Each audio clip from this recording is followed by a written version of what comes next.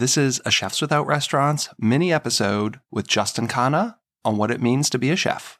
This is the Chefs Without Restaurants podcast with your host, Chris Spear.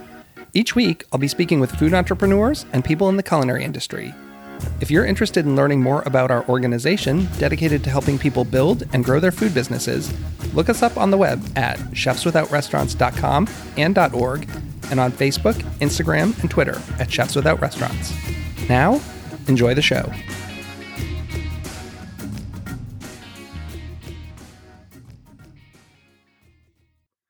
Hey everyone, this is Chris. As some of you might know, the Chefs Without Restaurants podcast is on hiatus in the month of January. This month I've been recording a ton of episodes, and I'm getting ready to officially launch Season 3 on Tuesday, February 1st. So during the conversations for this upcoming season, I've been asking a lot of our guests what it means to be a chef.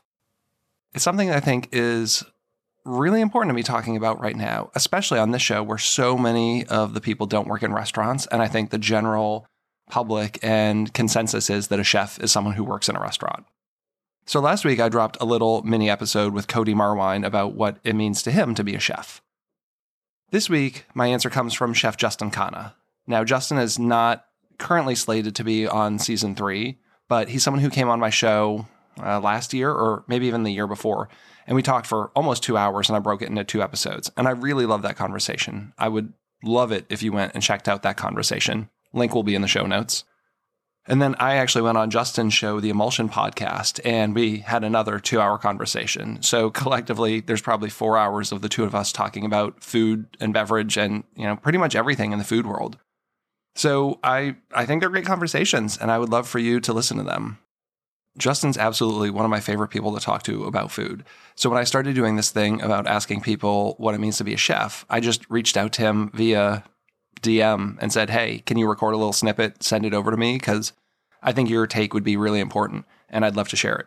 So today's mini episode is from Justin Khanna on what it means to be a chef.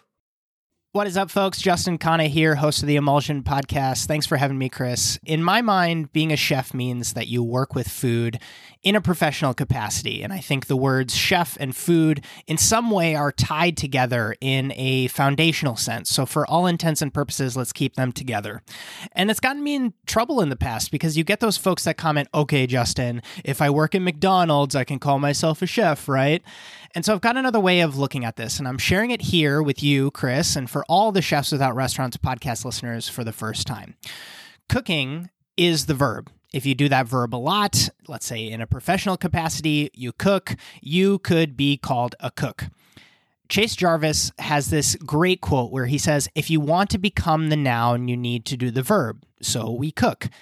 However, there's another industry where this overlaps, and it's with writing. If you want to become a writer, you need to write.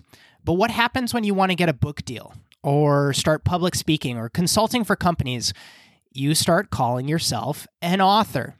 There are blog authors, book authors, research paper authors, and they have an esteem to them because they hope to leverage that title for reach with greater opportunities.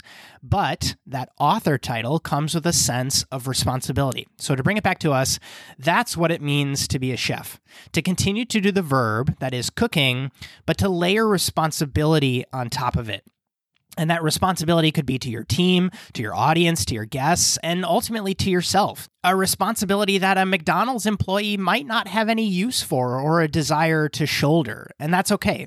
Because a lot of my original thesis from the video that's up on my YouTube channel holds up here. If you want clients that are going to pay 2 to 3 times your current rates, they want a chef. If you want to apply for that leadership position at the restaurant group that just came up on Craigslist or on Culinary Agents, they don't want to hear that you think you're just a cook. And if you've got goals to get a TV or a cookbook deal, they want to give that spot to a chef. And it's on us to be responsible stewards of that title and to continue to make it possible for more folks to be excited about taking on that responsibility. Thanks for having me.